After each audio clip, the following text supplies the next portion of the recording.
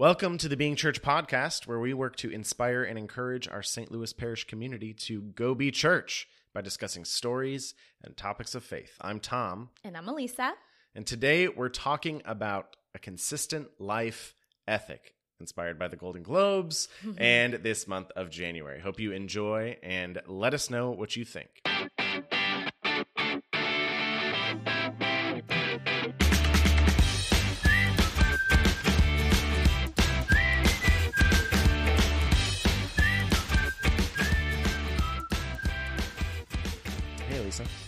Hey, Tom.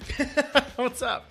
Happy New Year. Yeah. Happy 2020. Yay. New decade. We're a few days in. I don't know. Is it too late to say Happy New Year? No, I think we're good. I think actually a lot of us needed a do-over from that first week of re-entry. Holy cow, dude. Rough. It was lots of details, lots of because we had 2 weeks off at Christmas, so which was awesome. It was. But it's really hard to re-enter after that. So yeah, new decade, new year. What have you got? Anything coming up this year that you're looking forward to? I get to present at DCYC. That's cool. Yeah. For the first time, I'm leading a breakout session. What is DCYC? The Diocesan Catholic Youth Convention. Cool, dude. So you're going to be like a big Steubenville speaker? No. Not in the... No, it's just a little tiny breakout. But still, okay. I did a proposal and I got accepted and I was like, yeah, that's cool. So that's something I've never done. Yeah. When is that? It's February 1st. Oh, cool. So and wait, what about you? You have something cool coming up too. Dude, I have so much stuff going on this year. I have a baby coming. Oh yeah, that's good. That's going to be, it has been such a wild, whatever. And quick. Has it been quick? Yeah. You're there. So quick. So we're almost there. End of February, that baby comes.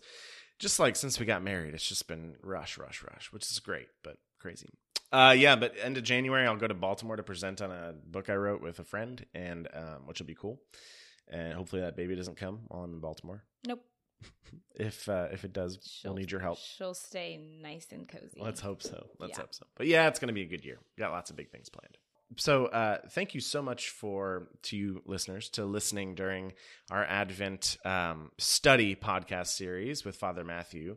I thought that went really well. It was really enjoyable to talk about Pope Benedict and his infancy narratives. For me, it enhanced Christmas. Oh, big time. It opened my mind to a lot of things that I hadn't thought about before. So hope you enjoyed that. And we're going to try something similar for Lent, a little bit I think we're going to do 5 episodes weekly with Father Matthew. Again, Pope Benedict, but we'll have more information about that in future episodes. So let's move on to our topic for the day. You brought this up. You wanted to talk about this topic. Well, yeah, like you said, I just felt January is Respect Life month, and here in Austin, we're gearing up for Catholic Pro-Life Day, which is on the 25th, and there's been a little bit of a tiny bit of an uproar. Little bit of news. Yeah, at the Golden Globes. Yeah. So give some background. Right. So today we're going to talk about what it means to be pro-life and having a consistent life ethic. And you're right, January is the perfect time to talk about this because it's the anniversary of Roe v. Wade, that Supreme Court decision that made abortion accessible and legal. And so this is the time of year when we talk about all that stuff. And I don't know if it was planned or if it just so happened that at the Golden Globes this year, which I never watch, but I heard about this because of, first of all, Ricky Gervais's monologue, which I thought was kind of funny. But also this lady, Michelle Williams' acceptance speech of her award. She basically in her acceptance said that her access to abortion made choice. Her access to the choice, correct, of abortion made it possible for her to be successful in the industry. Yeah, which made a lot of people a livid. Little upset. Yeah. I mean, the people in the room were, happy and excited and cheering.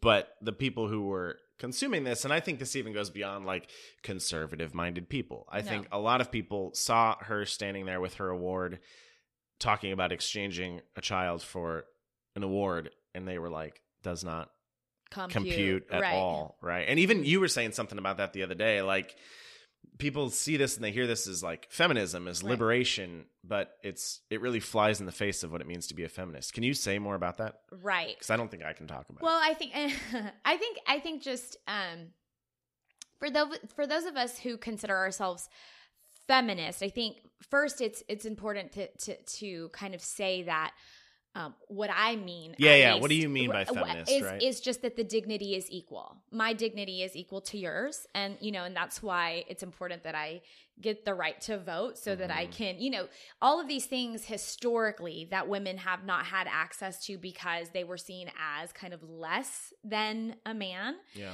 I think is where I come from. So equal in dignity, that's interesting. Like, does that to you, because you have to say to you because everyone's got a different understanding of what feminism means. Equal in dignity, does that mean that we're the exact same?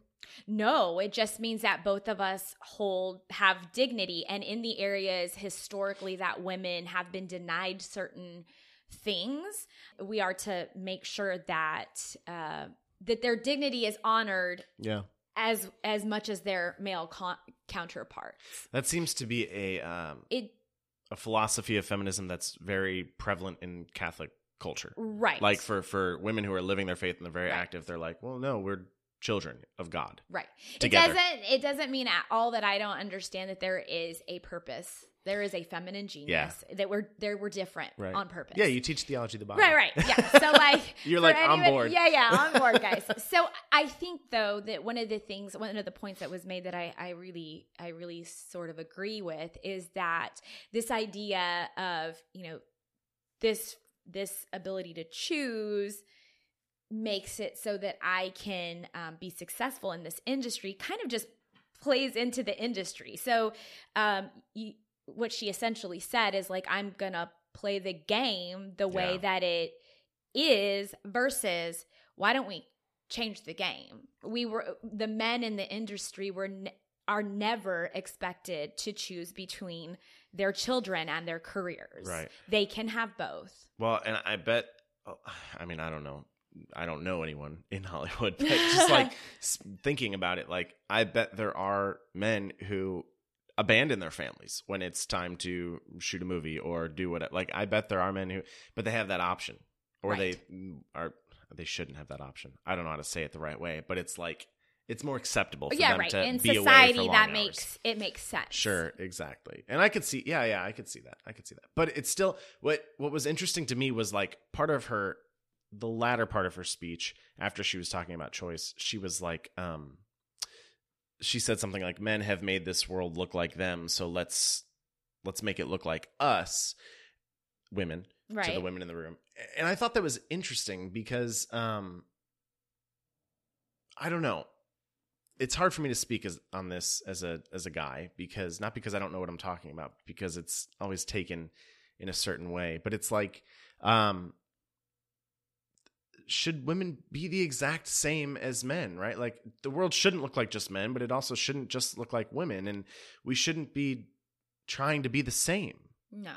Like we should be trying to strive for equal dignity. Anyway, I don't really know what I'm saying, but no. I've only had one cup of coffee. No, absolutely. I mean, it is such a thing where just by her saying that, I don't really know if they think about if she thinks through what it could look like if just all humans had dignity and we kind of stopped this race of there has to be a line and you have to side one way or the other. I think we can just work towards that idea of equal dignity. And I think that's what leads us to speak about this consistent life ethic, where we just decide that, hey, like everybody has dignity worth protecting and worth honoring. Right. What does that look like? Well, and I think that especially like if it's all of us speaking up for all of us, right, then it's a common voice, right? If I get up and I say like, yeah, this industry is unfair to women. Right. And they get up and they say, yeah, and actually it affects men badly. Like if we're, maybe is that a utopian worldview? I don't know, like, but is that, why are we pitting each other again? Like that just is very like, here's the line. I think there's been a lot. I mean, just in the last few years, there's been a lot of harm and violence done by particular men to women. I mean, I think it's gone the other way too, but like I'm almost forgiving, like with the whole Me Too thing and all that stuff. Like I'm willing to take the hits because it's like, yeah, there's a couple of jerks out there who have done some terrible stuff. Well, also like there's plenty of good people out there. Oh, for sure. You know, and I think like within the church, I have, you know, I think that we could grow in our understanding of lay leadership and of religious sisters and just the value that women can bring to a lot of circles. And so there's areas of growth, definitely. I mean, I firmly believe the church needs to really look at the feminine genius and say, like, where does she belong in this church? Because, you know, people are always like, oh, women work at the Vatican and all that stuff, but it's not. At the end of the day, bishops and cardinals are making decisions. The Pope is making decisions, and sure, maybe influenced and informed by really intelligent women. But it's like, we need to celebrate people like Edith Stein and people with like just who contribute so much to the church's mission overall. Absolutely. But anyway, that's just. So again, this is just a conversation. And I think that when you and I were talking about this consistent life ethic and protecting the dignity of everyone, men and women alike, babies and death row inmates alike. Right. I talked a little bit about this consistent life ethic language not being super popular in the church, but because it doesn't have to be. We, you know, the CCC has entire paragraphs about human dignity. It's really interesting because when you start talking about phrases like consistent life ethic or the seamless garment approach to life, maybe they're popularized by people who are, you know, construed as like belonging to one political party or another, right? And it's so interesting that this issue that is so central to everything we do, like how we interact with each other, how we fight for each other, like it's so interesting how this position can become so polarized by politics. Right. And I understand that we're political animals and we live in a political world. We have to. It's part of the, like, it's how government organizes us. It's just part of life. But it's almost a bummer that it has to be so political. And we can't just be like, but this is what we believe. I feel like I feel like it's dangerous. I feel like it's dangerous to make anything that has to do with our faith first and primarily political. Of course, you're allowed to discern, and you should discern how you vote. Absolutely. But I think that when our politics influence our faith versus the other way around, it becomes a little bit dangerous. And in this regard, especially, I think we can forget the entirety of the pro-life umbrella.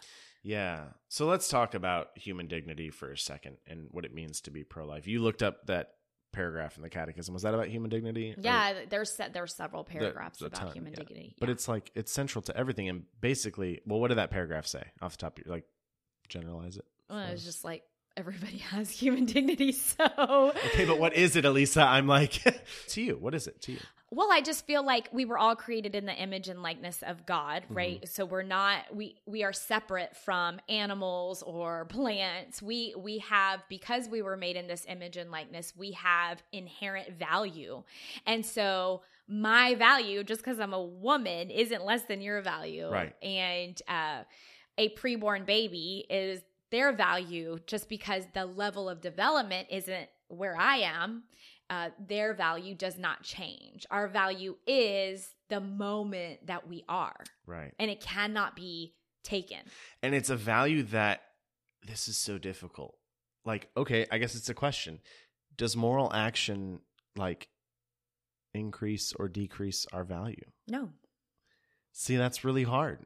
That's really hard. Because let's say this. Because if it did, then Paul, when he was Saul, when he was persecuting Christians, right? Then we would have been like, well, that dude, get rid of him. Even though he repented. Right. But then he repented, and, if you go on ahead and look in Scripture, he wrote some good stuff. Yeah. And so that is not for us to decide the level of value of a person. It just is. Yeah. Can you imagine if I were to come to my teenagers with that kind of nonsense, right? Because Mommy doesn't love you anymore because right, you or broke that you're not dish. valuable because you made this bad choice, or you're not as valuable as this student over here who prays the rosary every night with their family. Right. That's a really slippery slope. Yeah. And so what I do feel is that a lot of us are called to defend human dignity. We all are. Mm-hmm. But I think some of us have a passion for specific marginalized groups. Yeah. And that it is great and fine and wonderful to find that passion in your gifts and your talents. Mm-hmm. And if you decide to serve and protect and advocate for a certain marginalized group, whether it be preborn babies or death row inmates or whoever it is. Yeah, right. Keep going. Sorry. Then it's fabulous because we need it. We need, as long as human dignity is being defended in a good way, because sometimes we get very sanctimonious and very like it becomes kind of about our platform and our ego and all of that. But if we really are consulting Jesus and like, Jesus, what's my next step? I think that it's really important to allow people to be in the area. I know people who are very, very, very concerned with sex trafficking here in our city and that is just something I don't know a lot about. Does that mean that I don't care about the dignity of it? Just means I don't know a lot about that. Sure. And so that's not where my gifts and talents I feel are being called to being used. But Right. But it is important to understand that we all can defend dignity. Well, it's almost that shows the genius of the it does show the genius of the magisterium and of the church that we use the term dignity to encompass this consistent life ethic, even though it doesn't really, I don't think it says consistent life ethic. But the fact that talking about human dignity does that, it does open the door to all of these different populations and peoples and situations. And it helps us to look at things. And it almost gives us the easy answer. It's almost like being in second grade religion class and having every answer be Jesus loves me, right? Or whatever. Right. Like, it's not, Christ doesn't make it complicated. So this is so cliche and trite, but like in my prayer in the last few months, I've been like, a thought came to me a while ago, and it was like, Jesus just said to love one another. Like I'm gonna drop my pen. Like that's the only job he's given all of us. Us. Right. That's the only job he's given me. When I thought that, like, love one another, just love one another. When I thought that, I was like, yeah, but what about the people who do things that are wrong? Like, and not even like love your enemy, but like, what about the people who are unjust? Like, what about the people who do it wrong? Shouldn't I correct them? Yeah, I could. But like, he says, love one another. He doesn't say, he says, I'll judge.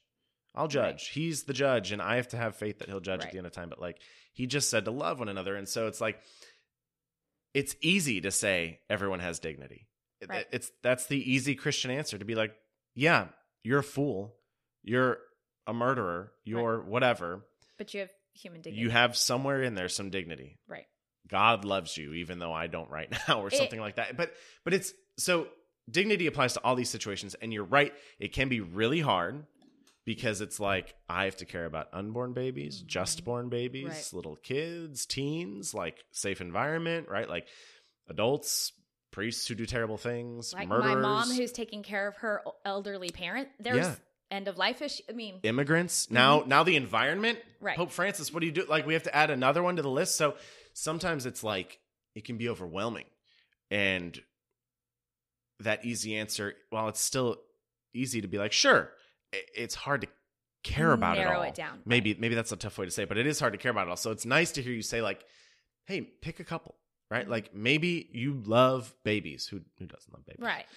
And you just want to advocate for their lives. That's great. Maybe you're very Go to passionate a pregnancy about center. Exactly. Right. Maybe you're very passionate about the environment. Great. Read Laudato Si and tell everybody you know about it. So it's nice to hear you say that, because this whole pro-life thing, protect life stuff, it's a vast right. field. And so to narrow it down, to be specific, to pick one and to be okay with that. Right. You're not abandoning the whole mission. No, I had a conversation with a friend the other day, and we were talking about sometimes that being paralyzing, that idea that there's so much. Well, it's just like being Catholic in general. Right. Yeah. Yeah. And she said something really beautiful. She said, like every time we do something, it has ripple effects. Mm-hmm. And so it was just a really good visual for me that every single time I decide to defend the dignity of another person, however small my action might be, whether it be kind of learning to ask more questions about, people who are just kind of discarded and people think one way, to just have a broader mindset, any little tiny small act of mercy and love that I do in any capacity has ripple effects that I don't see. Yeah. And conversely, yeah, if I don't do anything, or if I side completely with my thing, that doesn't have the same if we're able to just do one small thing. Yeah, I'm thinking like it's easy to say that we all have dignity, right? And it's easy to do the small things for people that we like, people we love, but like I'm thinking about the hard part of all this. And just go with me here. I think being in Texas, like being in the South, right? Like we know that things like the death penalty and immigration are like hotly debated topics, and right. people fall on either side of the camp, especially politically. Right. But sometimes those politics influence their faith and their understanding of human dignity, like you said. I often wonder, and I wonder this a lot with like people going through RCIA and people who are learning about the church, like how willing are we to let the church push us? Like how open are we to listening to what Christ has to say and what his bishops have to say? This can go for any topic, right? Oh, yeah. Like theological or social. Like I know for a lot of people, like homosexual unions and things like that, that's a really difficult doctrine to understand. But I think that we are so, as Westerners, as Americans, we're so used to identity politics that we don't listen to the other side. We don't listen to the challenge, right? Like, I think that that's a really important thing to think about. Allowing ourselves to be challenged. Oh, to absolutely. know that, yeah, we might not be right. I might not be right on some things. Or, but Jesus is. Or to be challenged and to understand that in that challenge and in that listening may open you up to an even broader understanding of human dignity. Yeah. So I think for my own self, I've always been raised pro-life. My mom took me to rallies since the time I was 7 years old. Like we've just been that family. And I think that the more I've paid attention and been challenged by people wanting me to hear about their experience, the wider my love and respect for people has gotten, not narrower. I think that's kind of a telltale sign of how well we're doing with the consistent life ethic, or this idea that everybody has equal dignity, is how many people we count in and how many people we count out. Yeah. So if there's a line and we're like, okay, those people, that is very telling. That's very telling. And I had to look at myself. And I do think that when we start to pray about this and think about this, the vast amount of work that we do is interior work. Because it should be. It should be. I don't think we do enough interior work. Well, I think it was a lot of me looking in the mirror and thinking, okay, who do I other? Who do I say you are over there? And we're in over here, and you are out over there. That is the language of not really paying attention to you over there having Yeah. having value and Right. and what that means to Right. me, for me to respect your value. Well, yeah, and that's really important because we're not perfect at this. No. The church as a human institution isn't even perfect at this, right? Like we do a lot of harm and violence to people. But yeah, that's a great question. Who do I other? And to sit with that and to really dialogue with the Lord.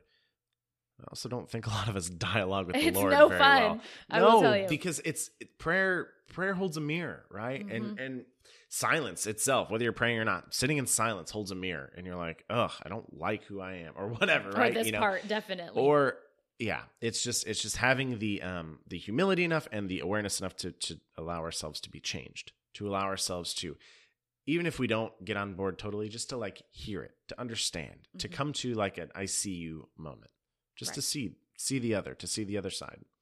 I hope that all made sense. yeah, absolutely. Yeah, because I was just thinking like, okay, we're talking about it like it's easy, but it's really hard. And something that you said, sorry, I know you got to go soon. Oh, no, you're good. Okay. Something that you said made me really think, like, when we hear people's stories, hear people's experiences, even if we don't agree with what they've done, I think it does bring us to a level of, okay, I can see how you would make that decision. Right. I think you're wrong. I think you've made a terrible decision, but I can see Right. how you would make that decision. Right, and, right. and I have to keep that in mind when I hear things like this Michelle Williams' speech at the Golden Globes. Like, this is her world. This is her awareness right now. And yeah, maybe she had to do that to, I mean, I shouldn't say that. Maybe she felt like Maybe she had felt to, like right. she had to do that to make some money, Right. to get ahead, right? Like, you live your whole life as an actress, and I'm sure there's not a lot of callbacks, you know? So it's it's hearing the other person. Right. It's dialogue. It's It listening. has a lot to do with proximity. It's very, very hard to not see another's human dignity if you're near them, if you're close to them. To not see. Yeah, if you're near somebody and you're hearing their story, or You'll you're see it, in their yeah. circle, it's really hard to be like, oh no, you're not human. You don't have any dignity, right?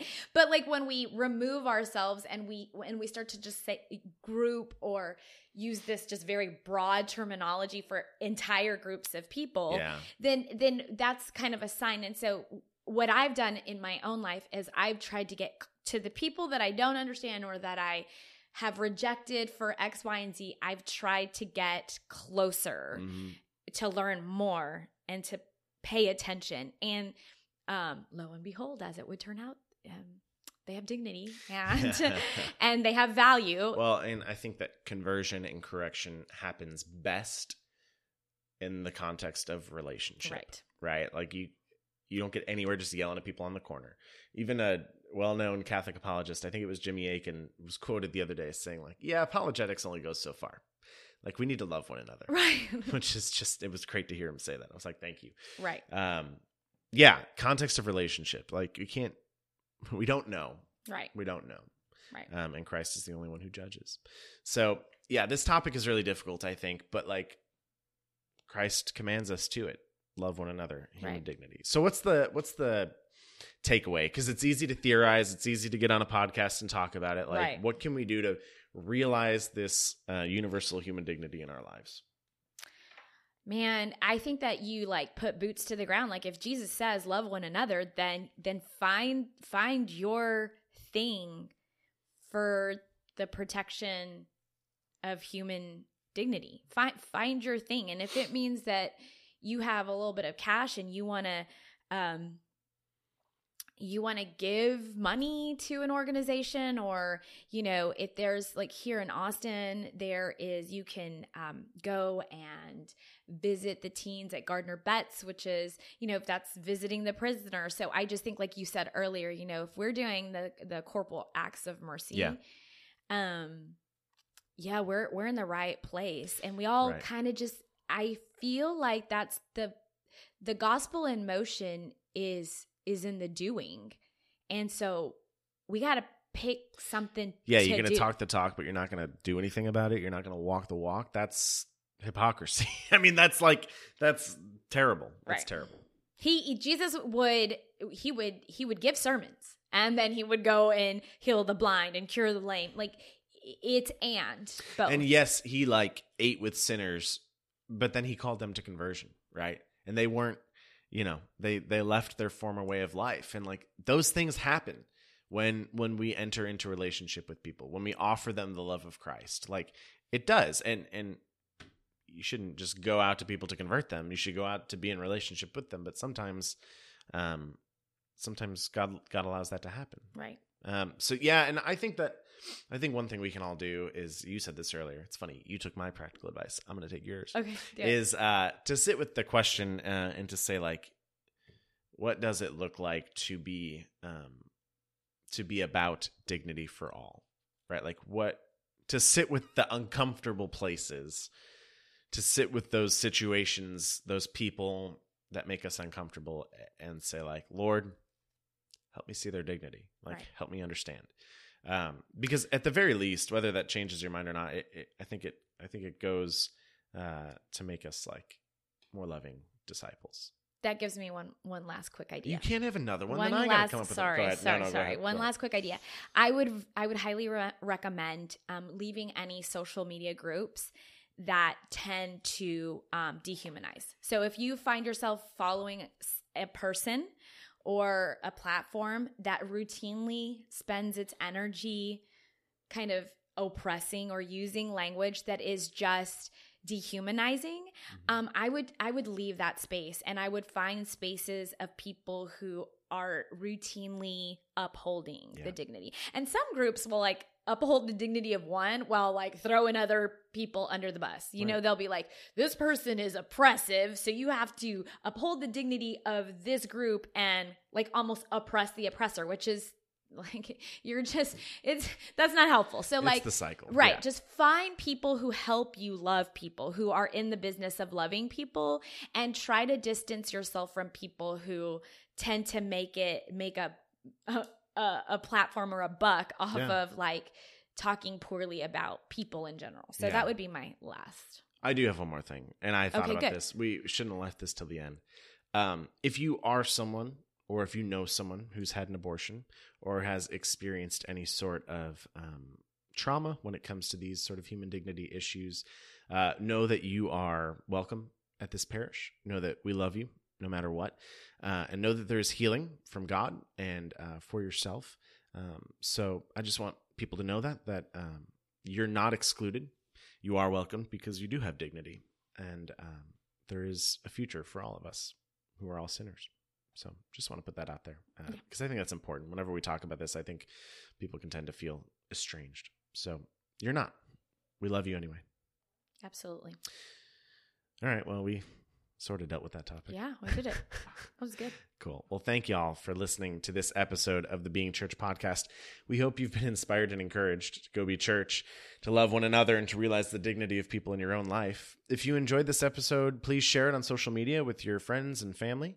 We'd appreciate it. Or you can give us a rating and subscribe so you receive all of your future Being Church episodes. We love you, and we are praying for you. Go be church.